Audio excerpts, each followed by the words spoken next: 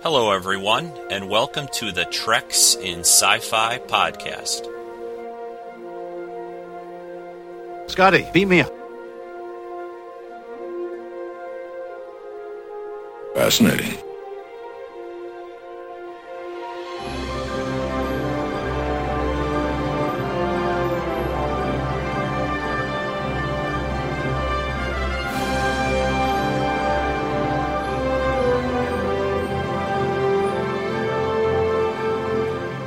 Stand by to receive our transmission.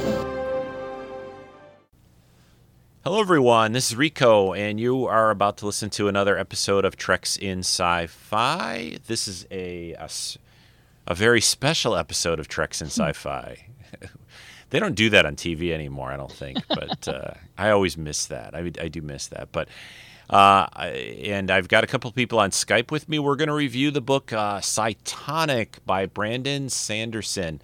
And I have Jen with me from hopefully warmer than it is here, Texas. Oh, hopefully you're warmer than let me see, what's the temp right now? 18 degrees here. So. Wow, yeah, it is. Are you warmer than that, I hope, at least? Yes. Hi, Jen. Thank God. Hello. That's good. So, and Rick Pete it's probably just about as cold your neck of the woods, right, Rick? How is it in the Chicagoland area?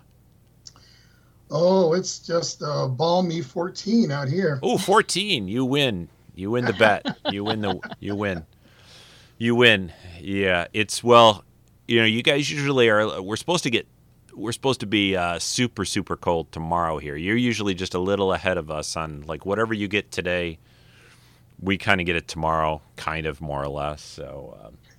Yeah, we're very generous people over here. Yes, we love to share winter. We like to share it, But I wish you would keep it to yourselves. We get your blue northerns all the time. But by the time it gets down here, it's at least 20. It's 20, you guys 30.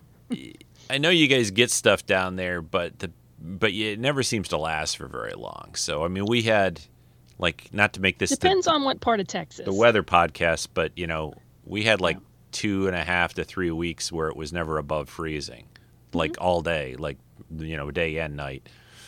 So yeah, anyway, but yeah, this is the time of year where it's good to just read books and talk about them and just stay inside, I guess. But yeah, we were just looking this up before we started officially recording. This is, I don't know, did I say this is show 852 yet? I don't think I did. 852 for February 13th. 2022, and which is those are both crazy numbers to me. And it'll be Super Bowl tomorrow when this goes out. That not that I'm all that really interested in the Super Bowl.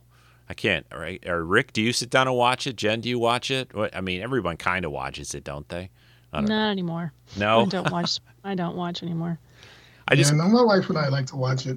We used to do, Super Bowl parties, but now it's just the two of us sit and watch it. Nobody does parties anymore, right? Or if they do parties, it's over Zoom or Skype or FaceTime or whatever, digital, virtual. Or outside in Texas.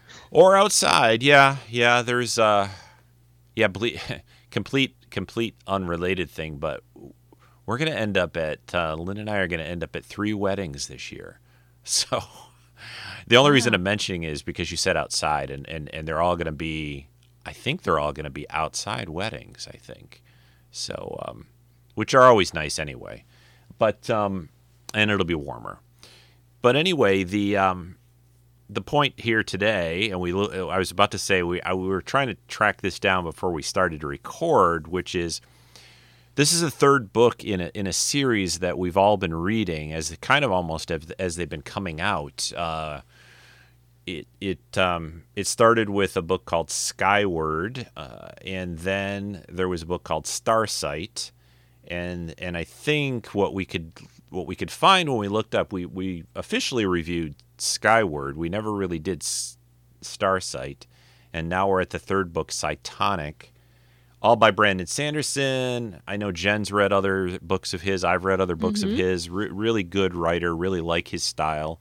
He's my favorite. I don't remember, Rick Pete. Have you read other books of his or just these? Just these. Just these? So Okay. far. Yeah, he's got a lot of really great stuff in not just this is basically pretty much sci-fi, but fantasy things and just I really like his stuff. And the thing I really like about him is and then we'll get into a little more detail here, but I always find that he writes, and maybe it's because I'm listening to the audio, that helps I think a little bit too, but it's very visual to me. It's very easy when I'm hearing these books to visualize what's going on. They seem more or less, almost designed to be like made into a movie or a TV show. They're very, I don't know, they feel like, I don't know how to describe it, but they maybe it's just the way he describes the people, the scenes or whatever.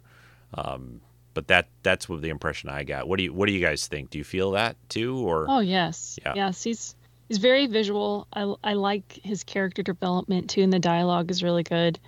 And he is primarily a fantasy writer, and this series of books is his first foray into sci-fi, which I think he's nailed fairly well. He's pretty good at it. He also has a podcast for anyone out there who likes writers podcasts. It's called oh good grief, what is it?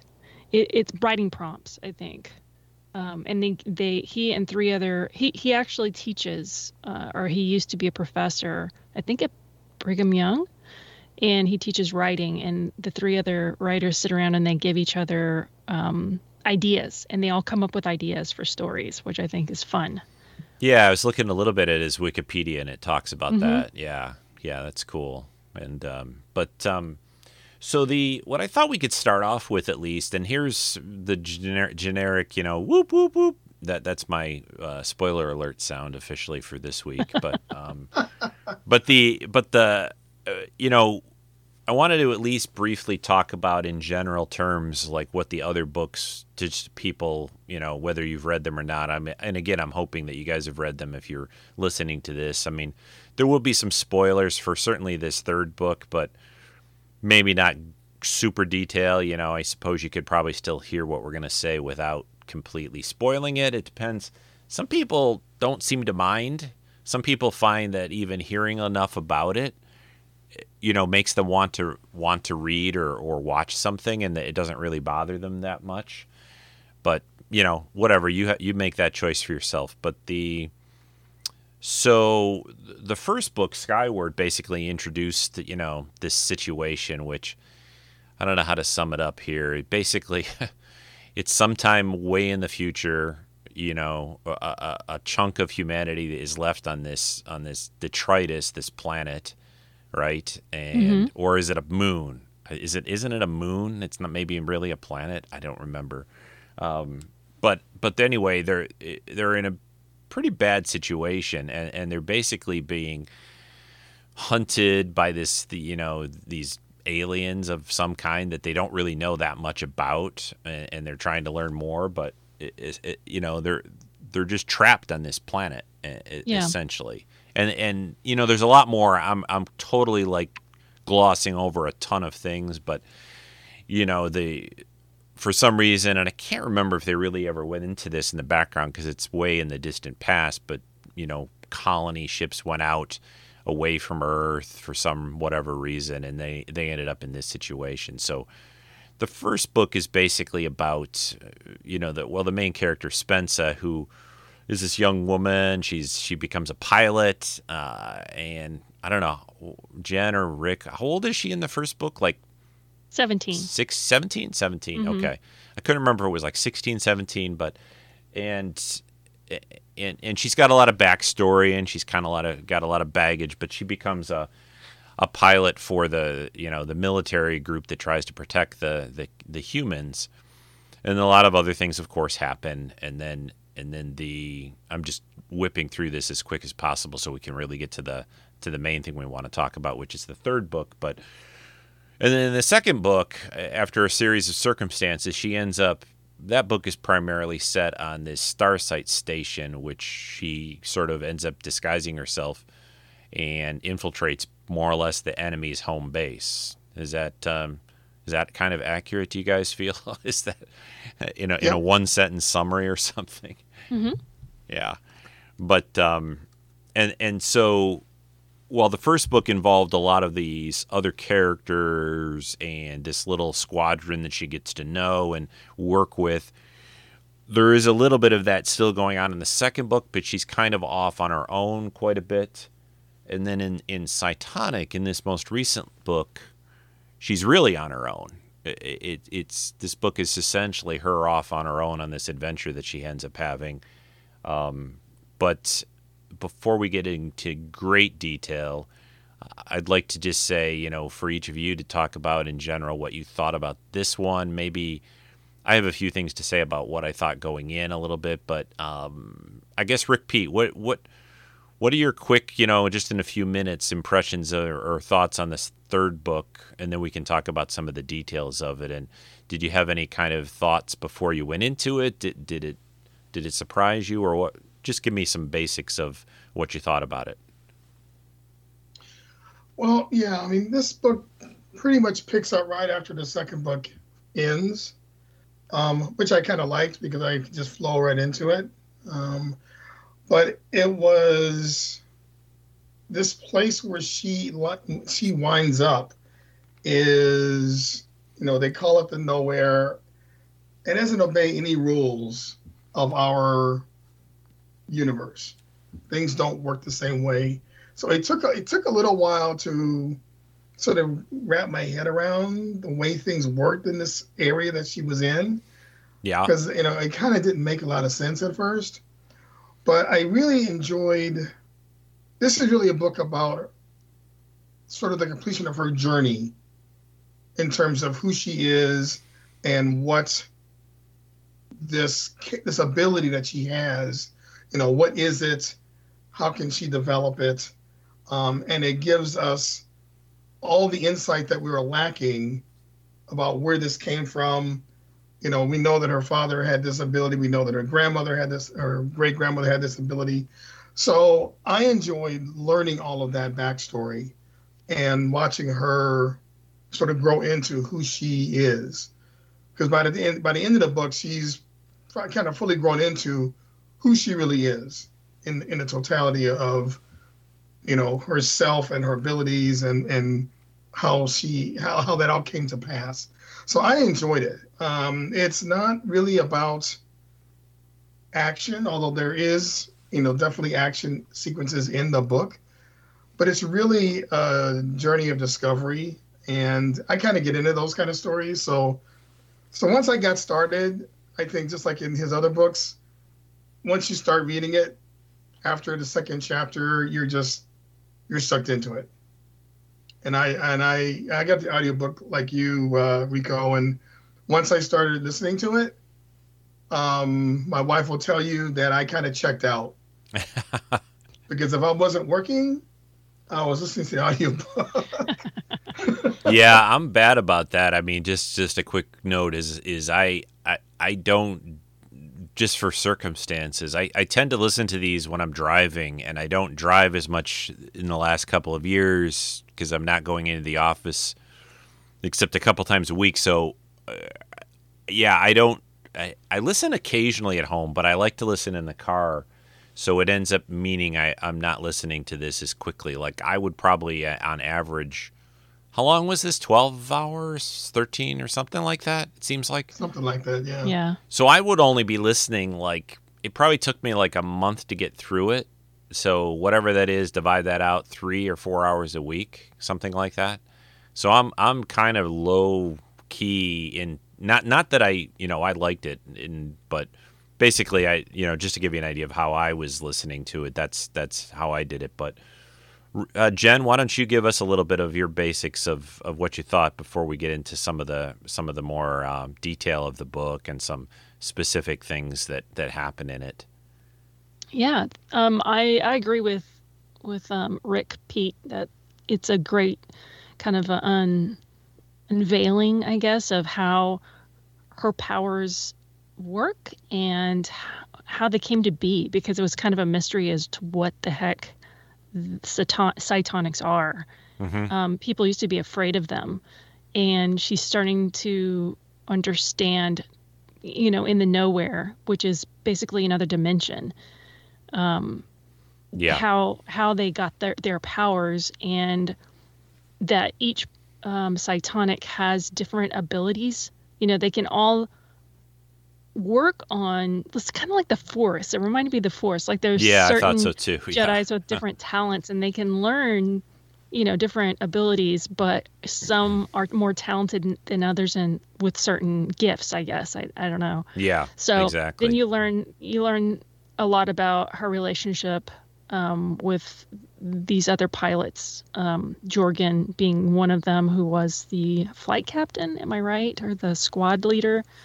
Yeah, And exactly. I think the squad I loved leader, yeah. how they were able to talk through like reflections in the glass. When he's in his cockpit, he could see her in the reflection of the glass. That was so cool. And I think that was one way that Brandon Sanderson brought some fantasy into his sci-fi book, was in the nowhere. It's basically a fantasy world, and Yeah. and Yeah. the only thing that works the way our universe does is gravity.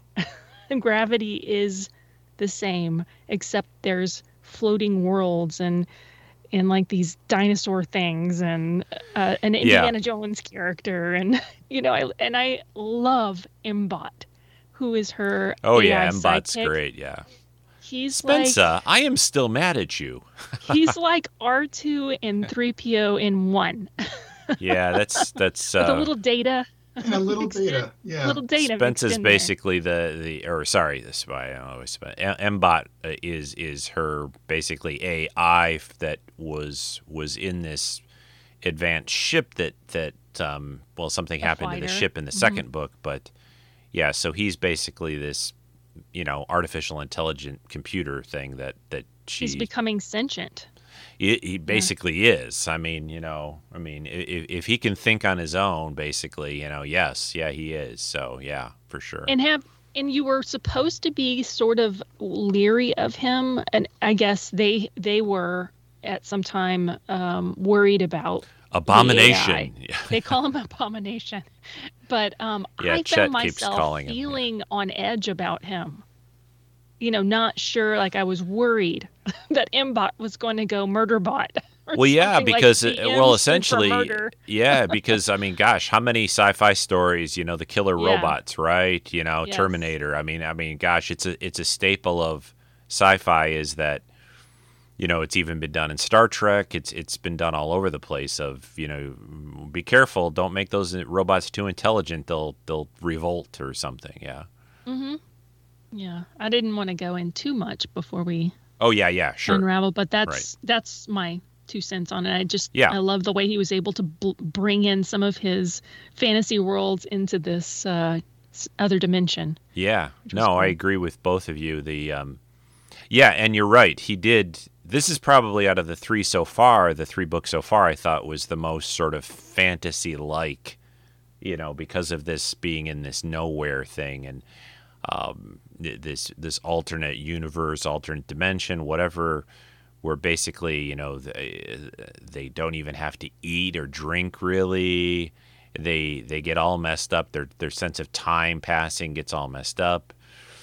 And they start to forget. That was the other thing that I thought was kind of scary and cool both, which was they start to forget about some of their past. They have trouble remembering, their friends, their family, and they sort of lose themselves in here because of just this place is so foreign to, and I guess it's doing something physiologically to them or something. But yeah, I'm with both of you. I mean, I really enjoyed it a lot. And then we can talk about a few details, but the biggest thing that surprised me about this was how that he kind of, Brandon Sanderson really committed to, like, all right, I'm going to put Spencer, she decides to go to this nowhere area place that, she kind of has a choice at a point in the book. And he kind of committed to keeping everything basically happening there for the most part. She's communicating, like you said, Jen, back home at an occasion, but it never really moves from this nowhere area and her story. he just sticks with that. And I was just reading a few things before we started to record. I guess he toyed with the idea of doing this book from like different points of view of some kind. And I don't know if that would have meant he would have had some more things happening back on their home planet, on Detritus or not, or if he would have if it would have been only with the people, like the group she ends up connecting up with in the nowhere or that. But I guess he tried to write it that way, and then he kind of tossed it and did it the way, it ended up. But what ended up happening there is there are a series, I believe, of 3 novellas of smaller books that are told from those various viewpoints. So there's one that's told from the Jorgen's viewpoint and one told from somebody else's viewpoint, so that you do get a sense of what's going on in Detritus, because so you can sort of put it together. There is a lot of stuff going on there while she's in the nowhere. Right. And so you'd have to read the novellas to get all of that.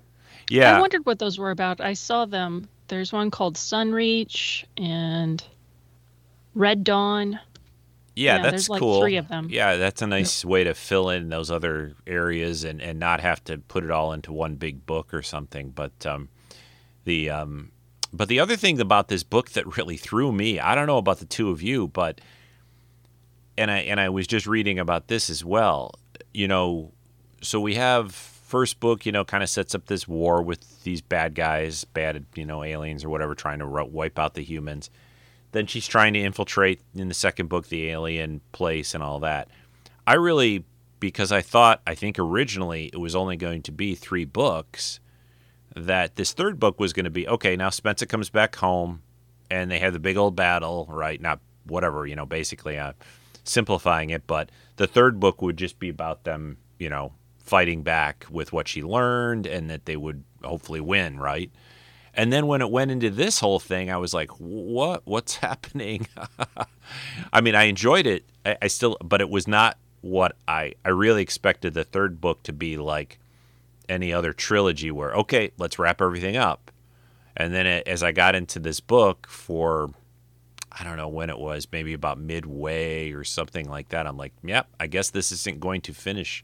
And what I was just reading, there's going to be a 4th book next year called Defiant, and that's supposed to finish instead of a trilogy. It's supposed to be 4 books. So, did you guys think that too when you read it? Did you have? I mean, maybe you knew that ahead of time, or maybe you didn't necessarily expect this to finish the story. What did Jen? What did you think? Did you know about that? Did that? No, I didn't expect it at all. I didn't have any anticipation as to what was going to happen next, I guess, after the last book ended.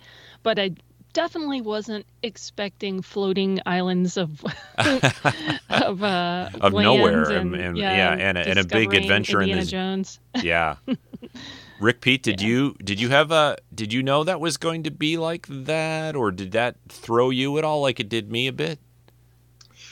Well, I knew there was going to be a 4th book. So even when you were starting the thing, I mean, I started the 3rd book. Oh, you did. Okay. So you knew the mid. Okay. All right. But I didn't know what the story was, so that was still new. But I knew that this was going to be building up to whatever in the 4th book was going to close it all out. So okay, I wasn't shocked at the end, and it kind of made sense. Well, how they ended this, it makes sense for leading right into that 4th book. So.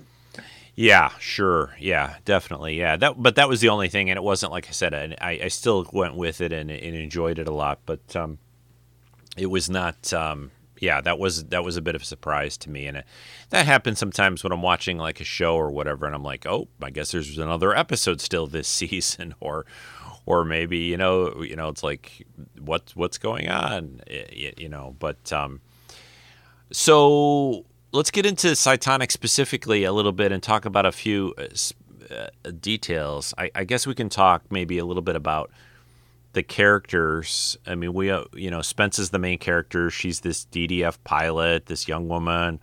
She's, the best pilot around, all this stuff. But she ends up in this other nowhere that we've talked about.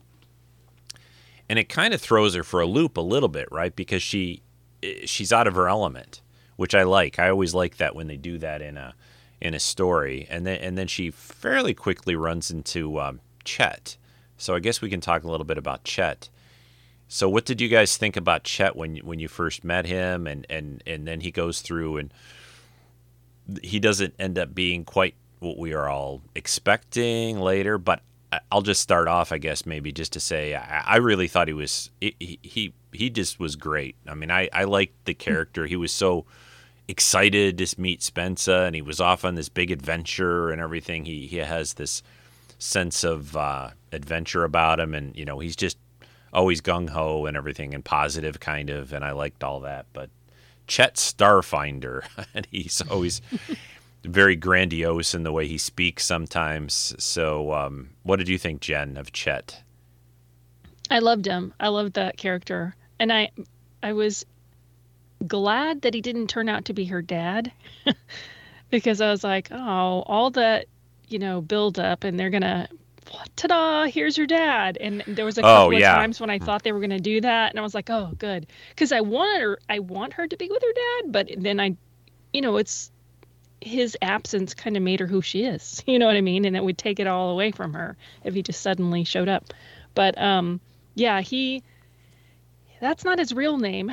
And there's some revelations in the book about who he is and where he comes from. I don't know if you want to talk about that or spoil it, but it has to do with maybe at the Mbot. end a little bit more, but I mean, we can keep it a little. He's not quite what he turns out to be, I guess we can just say for now at least. And but he's a fun character, and he's also been there a long time, right?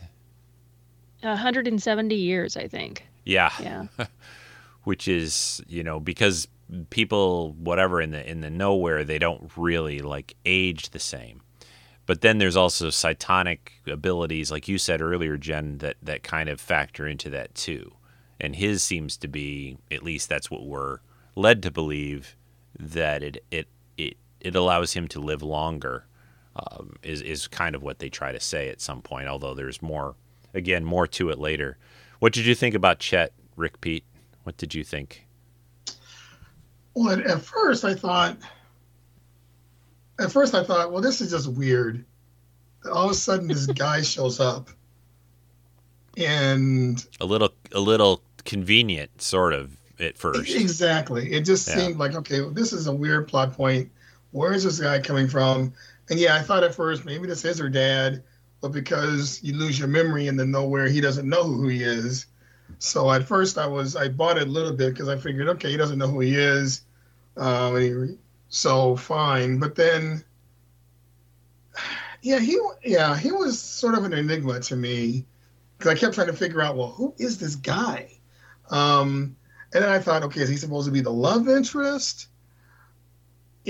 So he was written pretty well. He was just Mr. Adventure.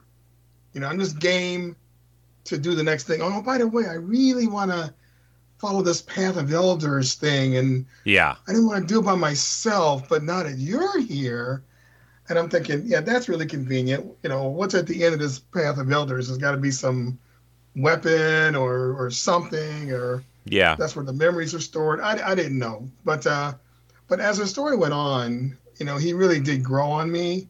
And I really saw them as a very, they fit well together as a team.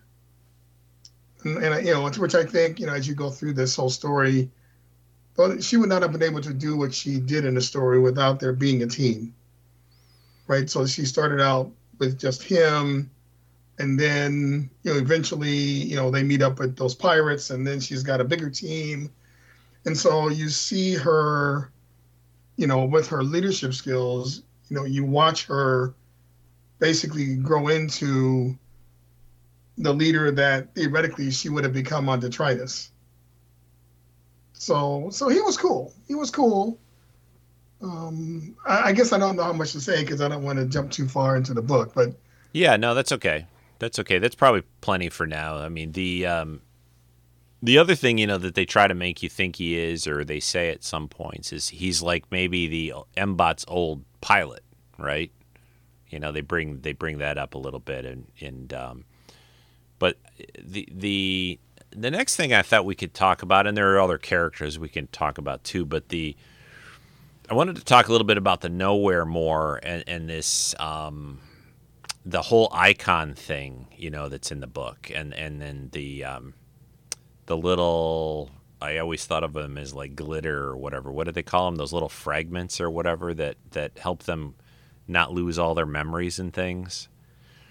What did you guys think about that kind of part of the book? And I mean, was that? Do you think that was well explained, or I mean, did you like that part of the book? The fact that if they drifted apart too far, people did, or whatever, they'd start to lose what they could, their old lives and things. What about, how did you think that all played out? I really like that a lot. I like the idea that they had to stick together, that she has this little, I think is it a medal of her father's? Is that what it is? Right? It's a pin. A pin, and right, a pin of from his uniform. That in this place, this Nowhere, it helps her hold on to her, basically her life, her personality, her memories, and everything like that. What did you think about all that, Jen? I really like it. I think this is another instance of where Brandon Sanderson is I guess, drawing from his talent as a fantasy author.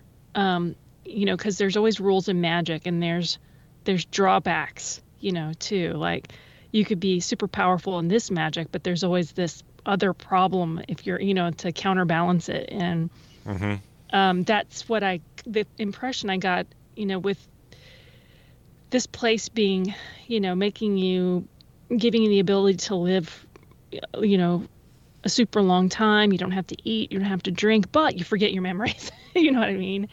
And there's this dust, memory dust that they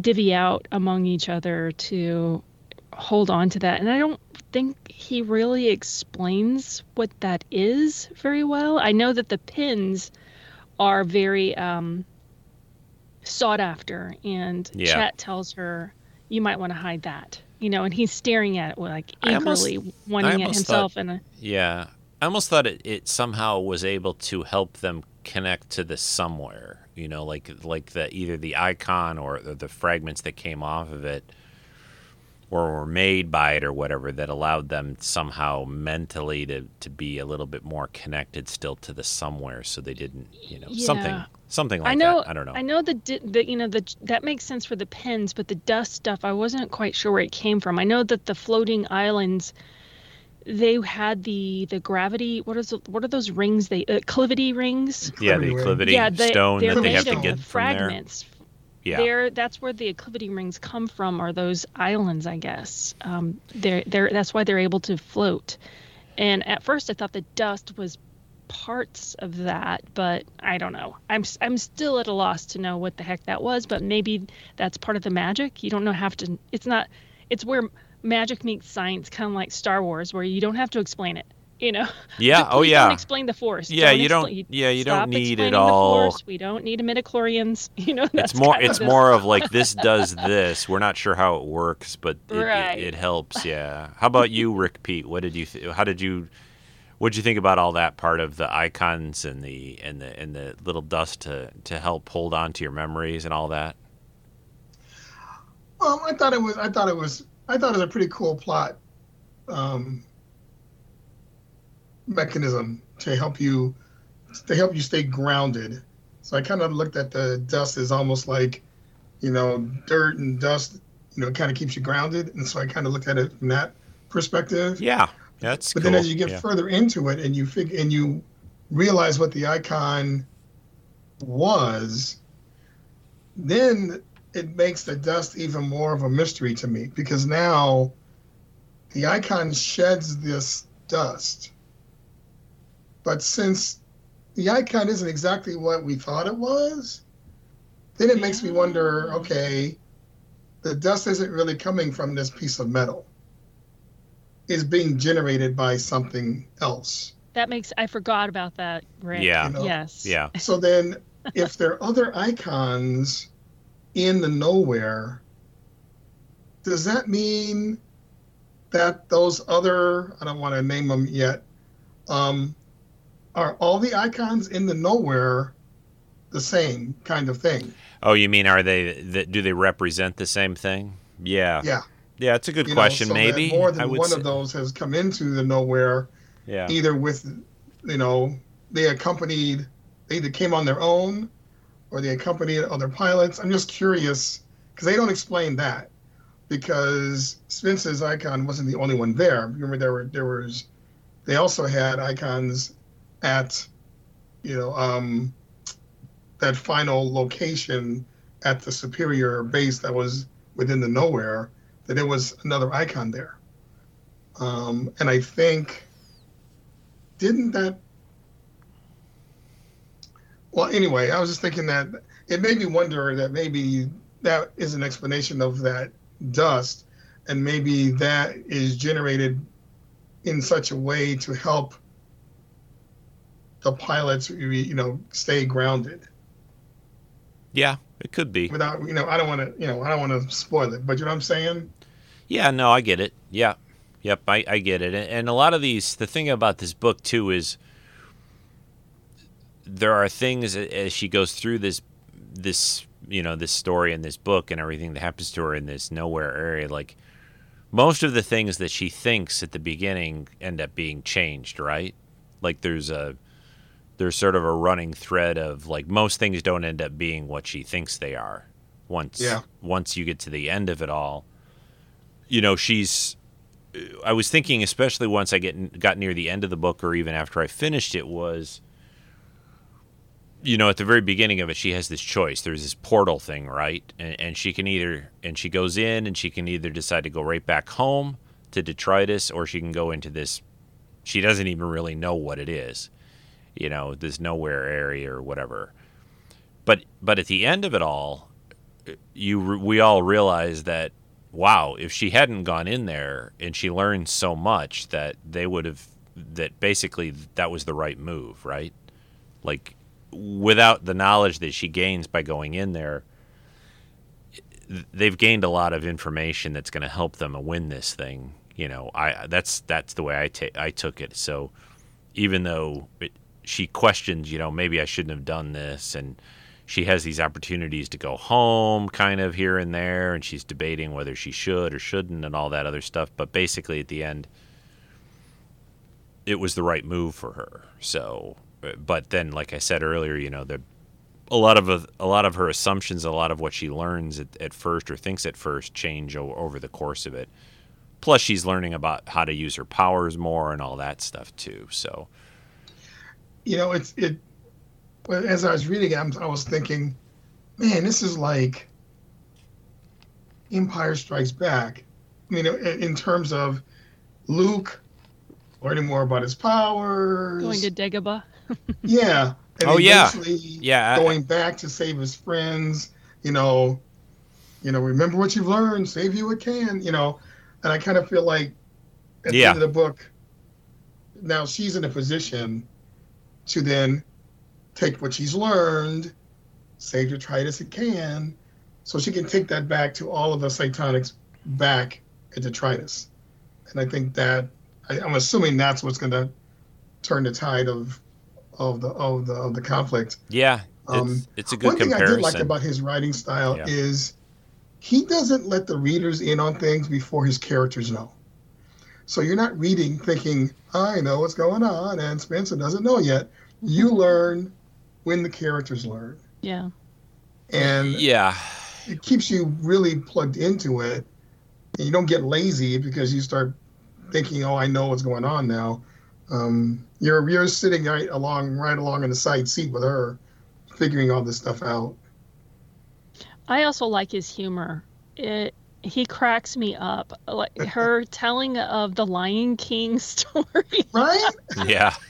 She thinks they're real. She thinks they're people, and she's talking about Simba and Pimba and Pumbaa or whatever. Yeah. Timon and the like they're real people. And then she's talking about like make believe heroes like David Bowie. Yeah, and I don't. It's because they are so removed from the past that the stories and history are getting mixed up, and They become kind of like myths, right? she thinks Yeah. that like I don't know, Arnold Schwarzenegger in the Barbarian movie, what was that? Conan. Conan, she thinks he's real. I mean, because I just love the humor and his playfulness when it comes to that. It Yeah. just keeps it. She keeps gets it all more the than- stories from Grand, right? And then she sort of embellishes and yeah, no, Yeah, she's definitely a storyteller, but I like it because it doesn't take itself seriously. You know, sometimes sci-fi and fantasy books can be like I roll my eyes a lot. Like some of the newer Star Wars books, we had to stop reviewing them for the Star Wars text because I was rolling my eyes way too much during the episodes. They started taking themselves too seriously, and forgot that Star Wars is supposed to have some funny and mixed in, you know. But this is definitely a book that has a good balance of emotion, and you know, you feel afraid for the characters sometimes, and you laugh with them, you feel for them. I mean, I like the roller coaster. yeah, I agree. It's very like Rick Pete said, you know, with Empire, and it's just very Star Wars in general when you think about it too. I mean, there's dogfights. They've got basically a power like the Force, right? You know, there's bad guys, there's aliens, there's a lot of. That's why I was also, you know, maybe these will end up being like movies or TV or something at some point. Who knows? I know some of his stuff has been like optioned to be doing movies out of, but I don't know what, you know, when, if that'll ever happen. But it's written very much like, you know, it could be easily, you know, a movie material. I guess where are we at? 40 or so. So maybe another 5 or 10 minutes. But I think let's talk a little bit about, and this will probably get us a little bit more, you know, another spoiler warning, but a little bit more in depth, but not too much. But a lot of what we learn in this book has to do with, you know, somewhat MBOT, somewhat artificial intelligences, these delvers and everything like this. You know, it kind of, you know, it kind of turns out that these monstrous beings that are kind of trying to wipe them all out are a form of artificial intelligence, right? There's a spoiler, but anyway. That's a big one, Rico. I said a spoiler warning, but I can't help it because I think that's important, because what I wanted to do is talk a little bit about it, you know, compared to, you know, this has happened in Star Trek before too. Oh yeah.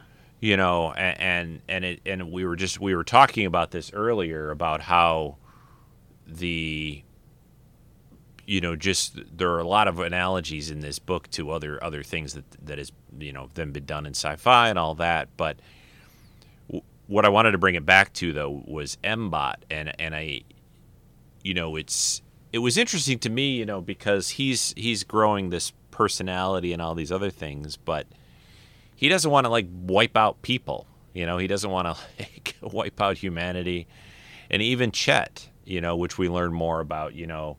And he's got other things going on with him, but, you know, he doesn't want to, you know. So I don't know what you know, what do you guys think about all that, I guess? Maybe that's a kind of a big question, but did you feel that they did that well, or that he wrote that well, or was that surprising? I found all that fairly surprising. It's a little tricky to keep track of, especially in the last, say, quarter of the book, maybe, or a little less than that, maybe even not the last quarter, maybe even the last like several chapters. But Rick, Pete, what did you think about all that part?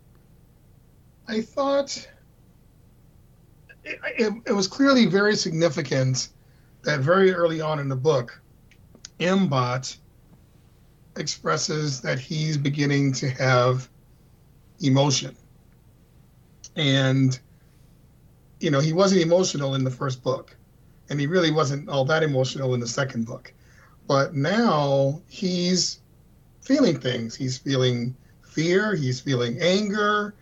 And he slowly begins to learn what these feelings are through his interactions and questions and conversations with Spencer. And when I think about that, and I think about Data's journey towards getting the emotion chip and trying to figure out how to deal with those emotions, he learned how to deal with them through his relationship with Geordi. And I feel like Mbot's doing the same thing. He's learning how to deal with them because he's in relationship with humans who can help put things into perspective for him to help him understand them. When I think of the Delvers, I kind of look at it as the Delvers. I don't really want to explain how the Delvers were created, but suffice that it came out of a severe sense of loss and fear. And they didn't have any humans to help walk them through that. I see kind of what you're talking about and going, right. Yeah. So as AIs, they had to come up with their own algorithms to decide how they're going to deal with this. They took a different path than the path Mbot took. Yeah. Well, that's a good... Yeah, it's a good way to put it. It's sort of, in a way, when you think about it, it's kind of like, raising a child. People, how the child gets raised kind of determines how they kind of turn out, right? If you have a child raised without emotion, if they don't feel, they don't feel that motherly love at birth, right? And through their development, they're separated from that. It messes people. That'll mess you up. Yeah, and even like it's a good comparison that you made, with Data, like in Star Trek, because I think Data, during his time with the other people on the Enterprise, he learned how to deal with emotions. Even he gets the chip, but he can see how others deal with things, and that. If he was just isolated, it wouldn't be the same. If you just, bam, here's your chip and figure it out. There's a lot of times, like you said, where Mbot is asking Spencer, how do you feel? Yeah, go ahead, sorry, Jen. I'm sorry. No, that's good. I love that parallel that y'all are making, but I see it more with Lal, Data's daughter, and how she had to deal with emotion so quickly. And I feel like right. Yeah. that was Mbot's path. Like it happened so quickly because of the nowhere, Yeah. And he felt anger at Spencer because in the last book she had to leave him. Yep. And he didn't understand that, and he had to process it. And right. Yeah, I felt like all of the cascade of emotions that Lal went through, that maybe the Delvers are having that kind of a reaction, that it's just a cascade effect, Yeah, I think so. I think Rick P, I think you're onto a lot there, because I think that she does try to work out some kind of a way of peace with this enemy, and I think ultimately, if I had to guess, and maybe in the last few minutes here of the show we could talk about the future, but I don't think it's just going to be a slugfest. I don't think it's just going to be, well, we're going to get our ships and you get your ships and we're going to fight it out, right?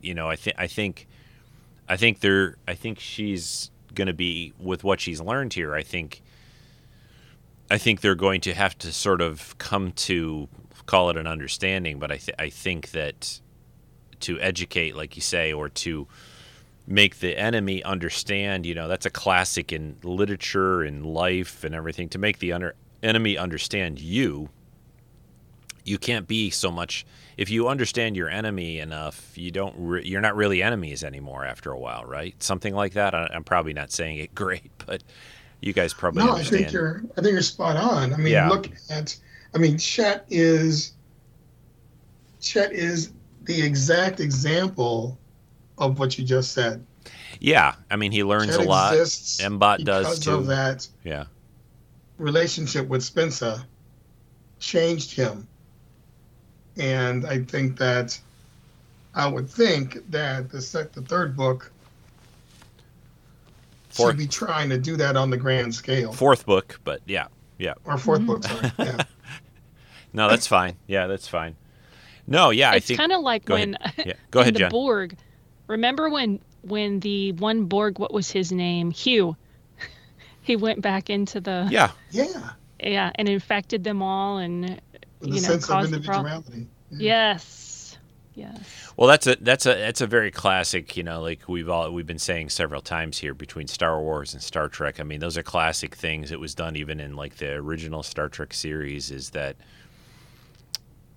there's this whole concept of artificial intelligence, and then how do you get emotions as part of that, and we have and even complete adults, some people deal with their emotions better than others, but the point is we've all I think Mbot says it a few times in the book, right? We have years and years and years, right, to figure it out, to figure out how to do it, to see other people how they do it. We figure out our own way, but it's not easy, and they have to figure out a way to do it sort of artificially, like through whatever they experience, just like people do, and then they have I guess Mbot has the ability to more or less alter his programming, right?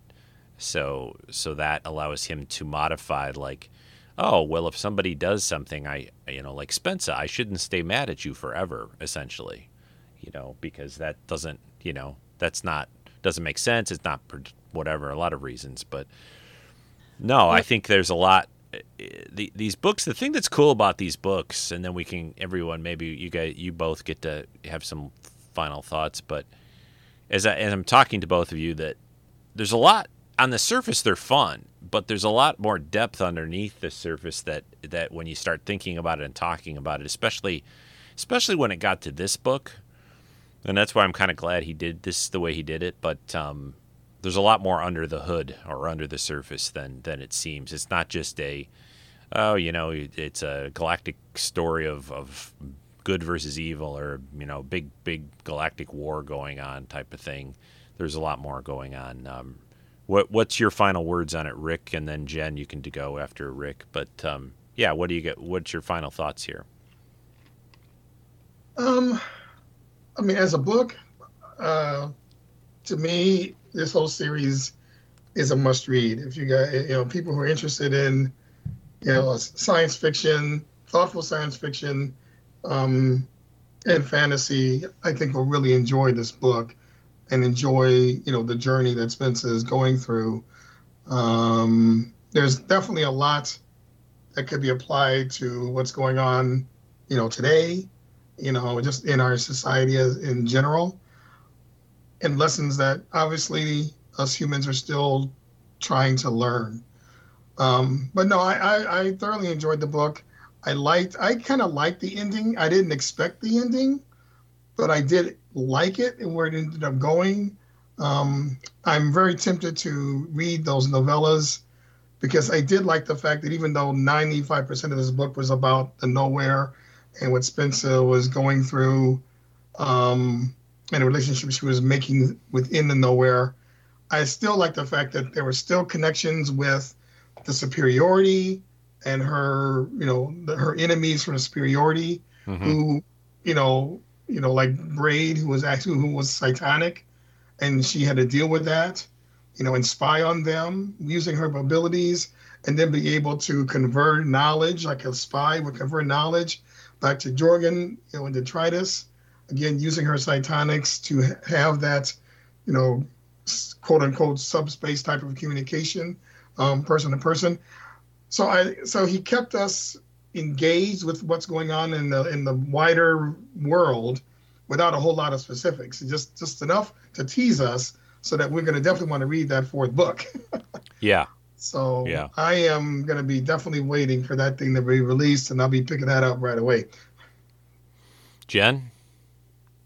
I agree with Rick. I definitely recommend it to everyone, and it does have a lot of help, I guess. I was thinking the same thing you were, Rick, that the this book in particular, I think, is important for this time for young adults because of the amount of stuff they've been going through with COVID and being isolated and dealing with emotions and things like that. I was thinking that while I was reading this book.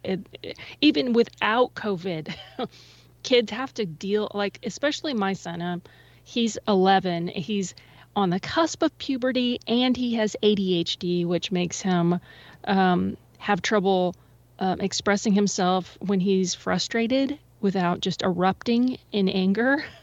And we always have to tell them to breathe and take your time, and it's okay to be angry. Just, you don't have to be, frustrated at yourself because you can't do things right away. This is a book for people, I think, especially. I mean, it's entertaining for anyone, but if you have a kid who's dealing with stuff like that, I think I can't wait for Aaron to read it. I'm going to give it to him to read, but this series. But I was just thinking that. What did you think, Rick and Rick? Did Rico? Yeah, did you have that same thought too? Because I think it's a good. It was more than one. just a story. Yeah. It had a nugget of wisdom in it, I think, with the whole how you're processing your emotions and what they mean and what they're for. It was answering little questions, I think, that I thought would be helpful. Yeah, and she's very, I agree with both of you. I mean, I didn't really even think about it until now, which is of how this is kind of fitting, because she's isolated, right? She's basically isolated from her friends, her family, with this book, and we've all been isolated kind of for 2 years and so on. So it's interesting. I mean, I think he had this in mind before COVID or whatever, but it is good. I mean, there's a lot of great things in this. She really has to go through a lot. She's young. She's not, so it's something that kids can identify with, younger people can identify with the character. She doesn't, she keeps basically things happen. She doesn't give up. She keeps getting up again. And, even when everything looks kind of the darkest, she has this little core group that she thinks about that gives her kind of strength, inner strength. And that's always great. And no, Jen, that's great that, get Aaron to read it, and I'm recommending it to people that I know, and it's just my older son especially. I know I think he's read some of his stuff, but I don't know if he's read this series. I know he's read that Mistborn series that Brandon Sanderson did and others. So, but yeah, there's a lot of good kind of just. It's nice to see, and I don't think I don't even know what you categorize YA literature, but I mean, what I'm trying to say is that I think it's a good story for younger people to read just because it's sci-fi, but it's grounded, as Rick Pete said a few times. It's talking about emotion, how to deal with your emotions. There's a lot of depth here, like I was saying earlier about it, versus it, it's a fun story, but there's a lot more to it than that. It's kind of like even though I would love to see a movie or TV series about it, this is always the danger, right? You guys know this, that. Well, yeah, they'll ruin it. Well, not that so much. I think they do a pretty good job these days, but you just get the surface, right? They can't really go into. They can't go into the kind of detail and depth that you see in books, into when they do it into a movie or a TV. It's very hard to get all that substance in there. So unless they make it, a series that goes on for 20 years or something. But I understand that. I just don't like it when they add stuff. It's like not necessary. Can we just stick to the story, please? Yeah. Well, that's another. Maybe one time we'll have to podcast about that exact topic. I always try to look at it in a way of.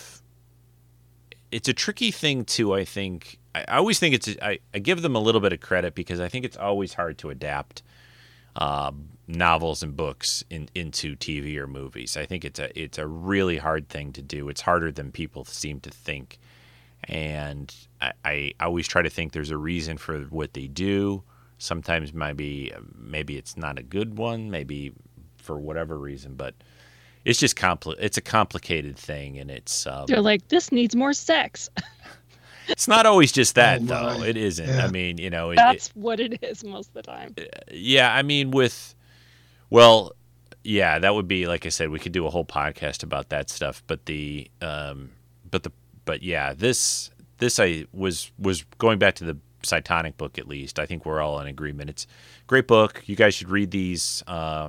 If you listen to this and you haven't read them, the way I always say that is like, just wait about 4 or 5 months if you've actually listened to this, because you probably won't remember anything that we've said, and then you can read it, and nothing will you can.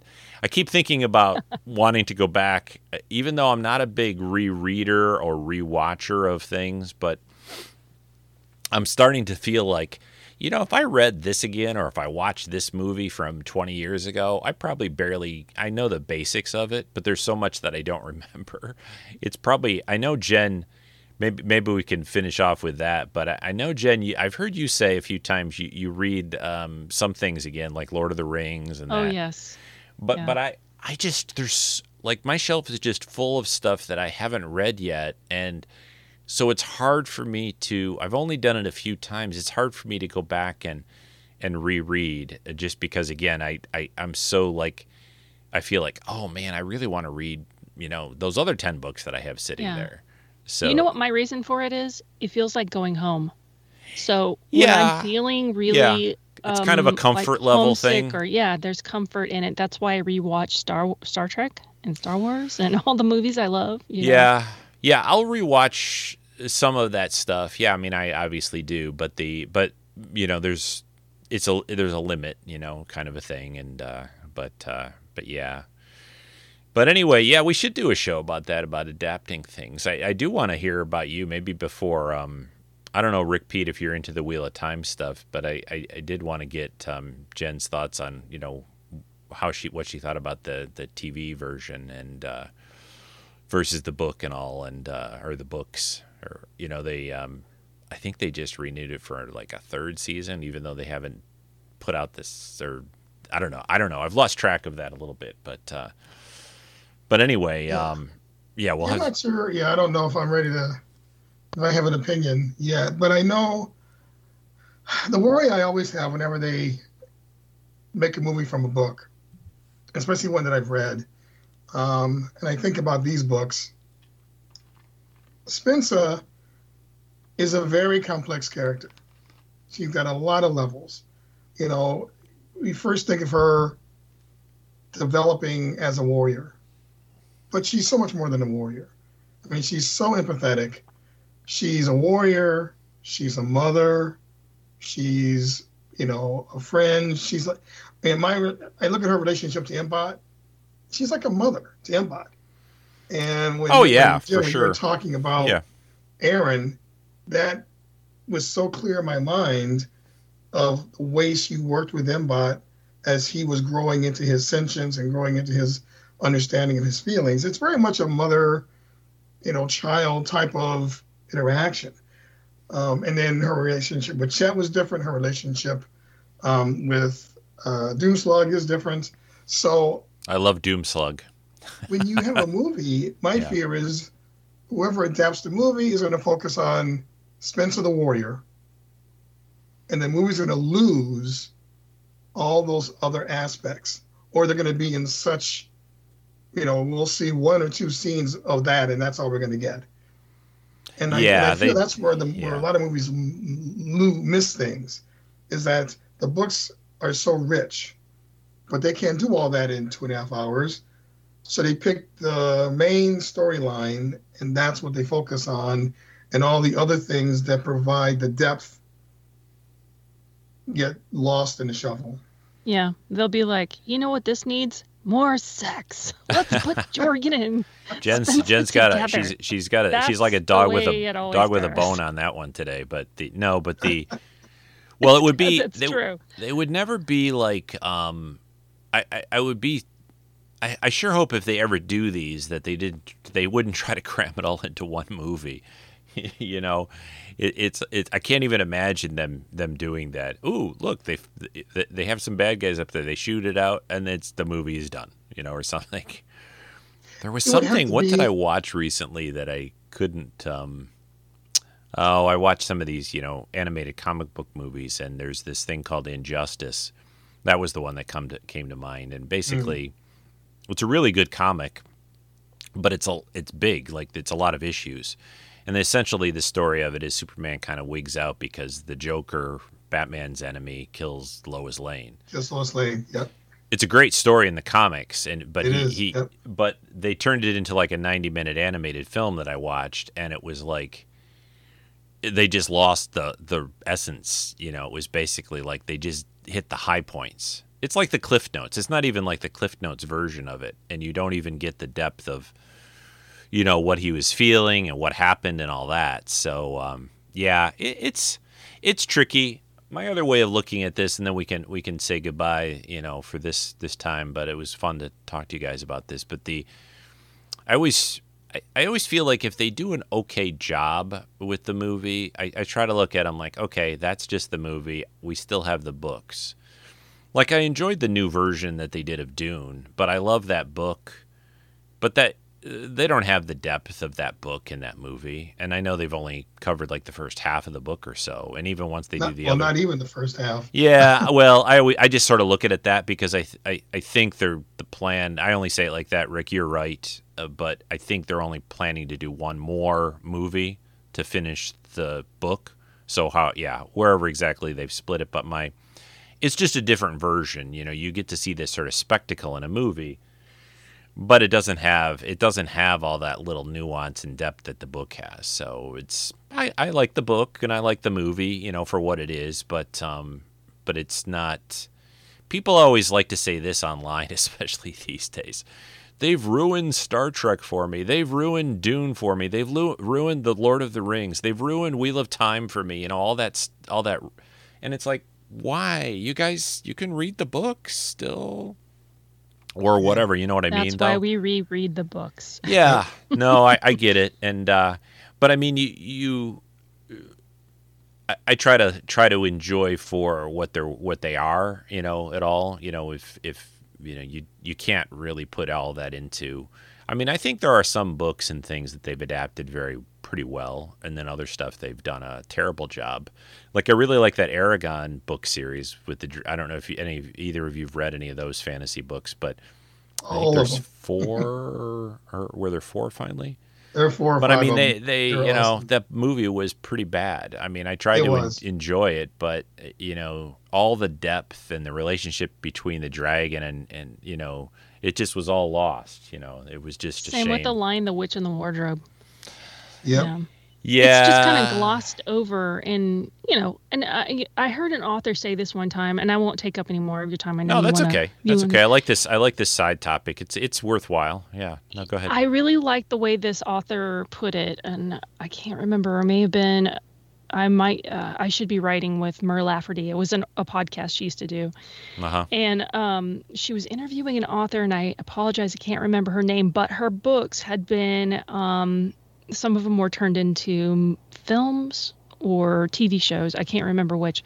And Mur asked her, you know, what do you think about that? Because they don't always translate your stories, you know, exactly the way, you know, what is your philosophy on that?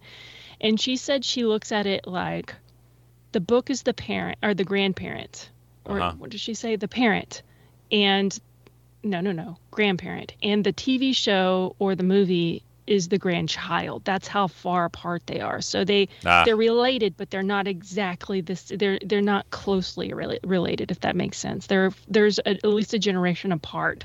So if you can think of it that way, I always look at that way, and I do always watch something before I judge it, because I hate people who judge things. I don't hate them personally, I just hate that they judge things before they watch it. Yeah. And they were like, I'll never watch this because it's not true to the film or the book. You're just like me on that. The book is better, and it's like, no crap, the books are always better.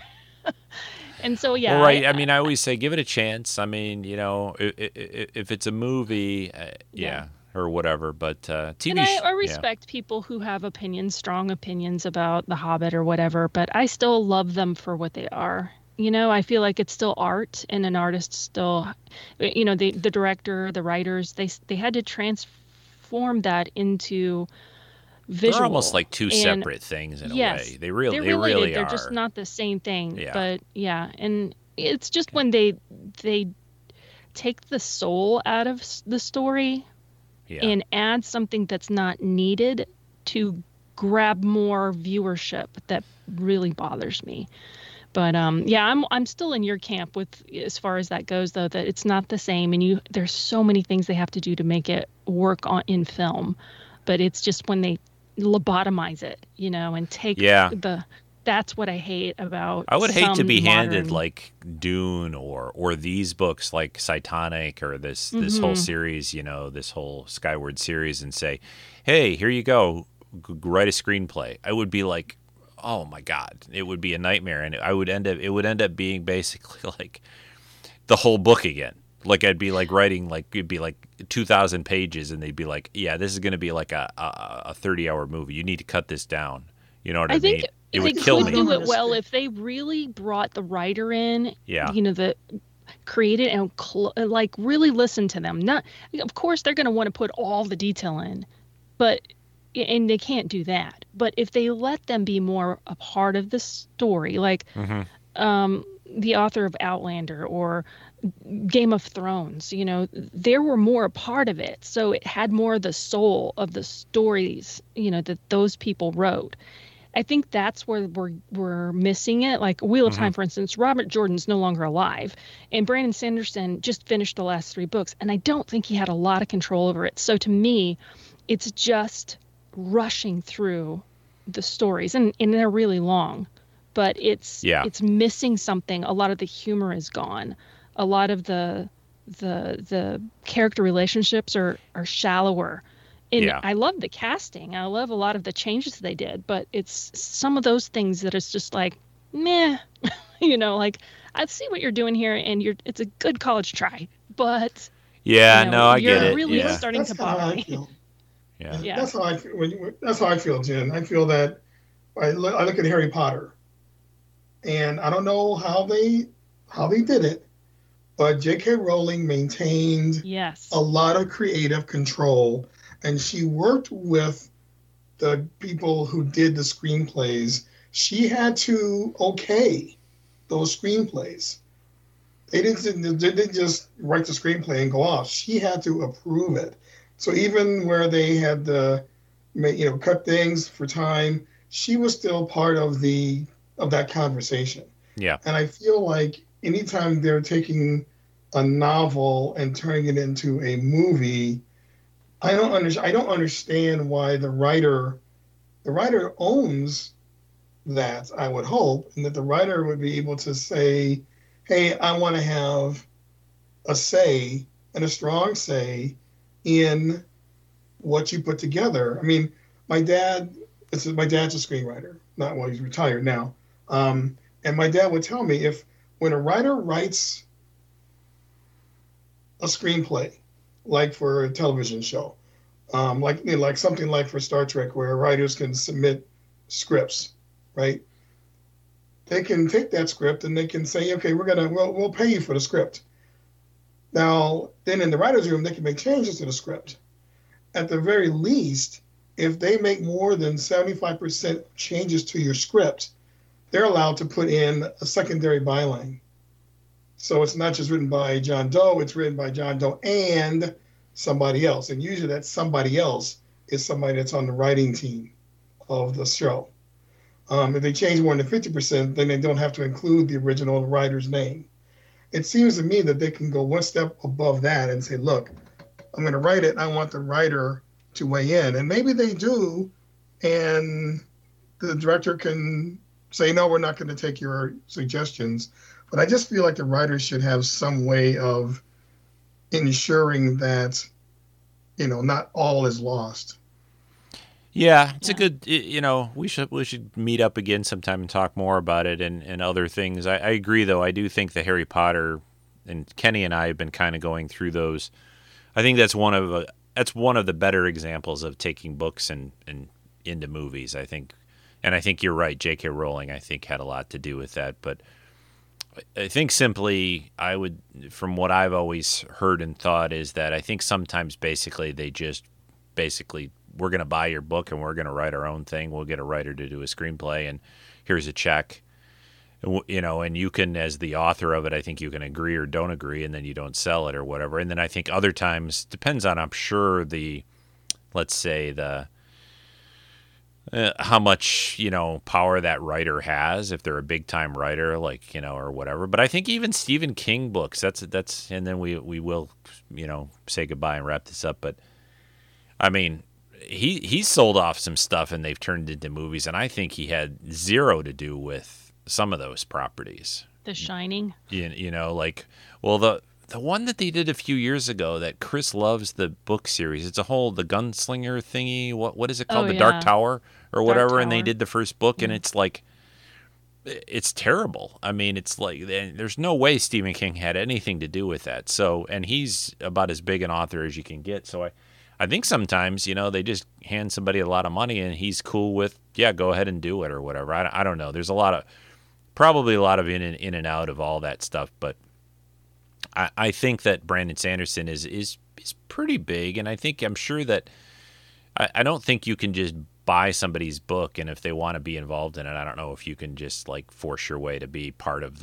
if it's going to be optioned for a movie. I don't know how much control they can say. I'm sure a studio basically can say, hey, no, we'll buy your book and we want to turn it into a movie, but we don't want you involved. They could probably, that's the only offer we're giving you, right? Kind of a thing. So, but hey, this has been write your own movie. Yeah, exactly. Go write your own movie. I mean, some of these guys are just really busy, like I don't have time to help you with your movie or write a screenplay. I'm off on writing the next, Skyward book or whatever. So, well, this has been fun, you guys. It was a cool segue to all that too, into the the idea of, because I just have really thought these books seem very, very movie potential. A lot of movie potential here, especially in this day and age where this kind of stuff seems to be fairly popular. Sci-fi, fantasy movies, comic book movies, all that. Things that let us not think about the current, even though there are, like you guys both pointed out, there are a lot of analogies and comparisons to things. It's always it's always good to bring it, just like Star Trek does in their best stories. There's things compared to, or to bring the real world into it in put a different little spin on it. Like Spensa is called Spin. She has the best name too, by the way, Spensa Nightshade. Yeah, I love that they do call signs at the end of the book too. Oh yeah, in the audiobook. Yes, exactly. For all of the people that edited whole, gosh, what was it? It's a long list. It was like 10 minutes of call sign this, call sign that. I liked it.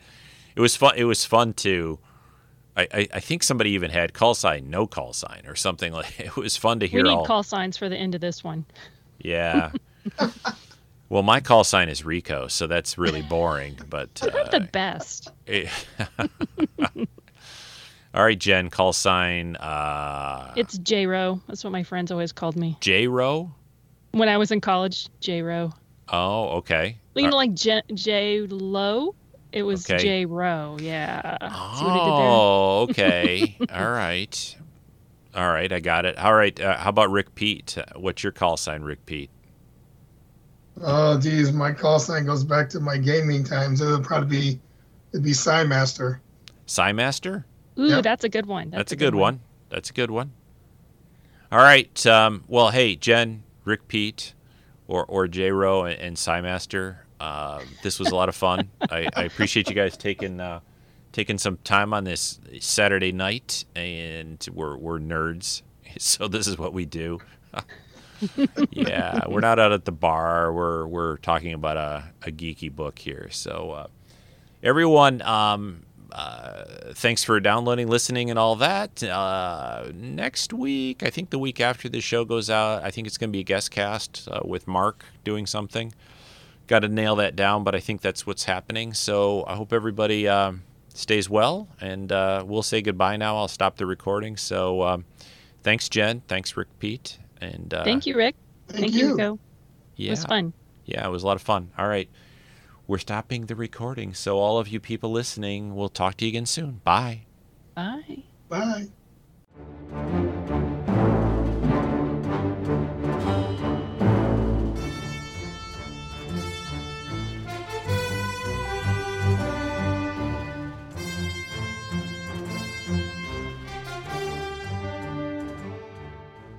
This has been a Rico Dorsey podcast production.